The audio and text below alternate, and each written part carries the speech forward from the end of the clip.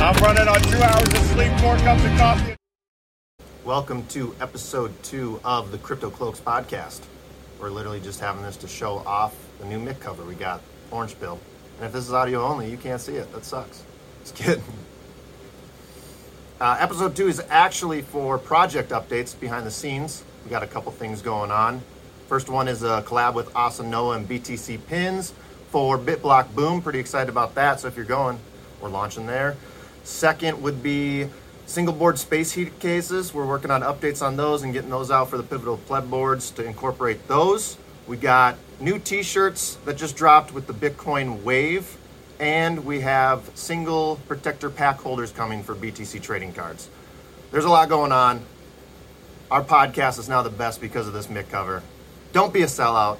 Fuck the Fed and fuck your purity tests.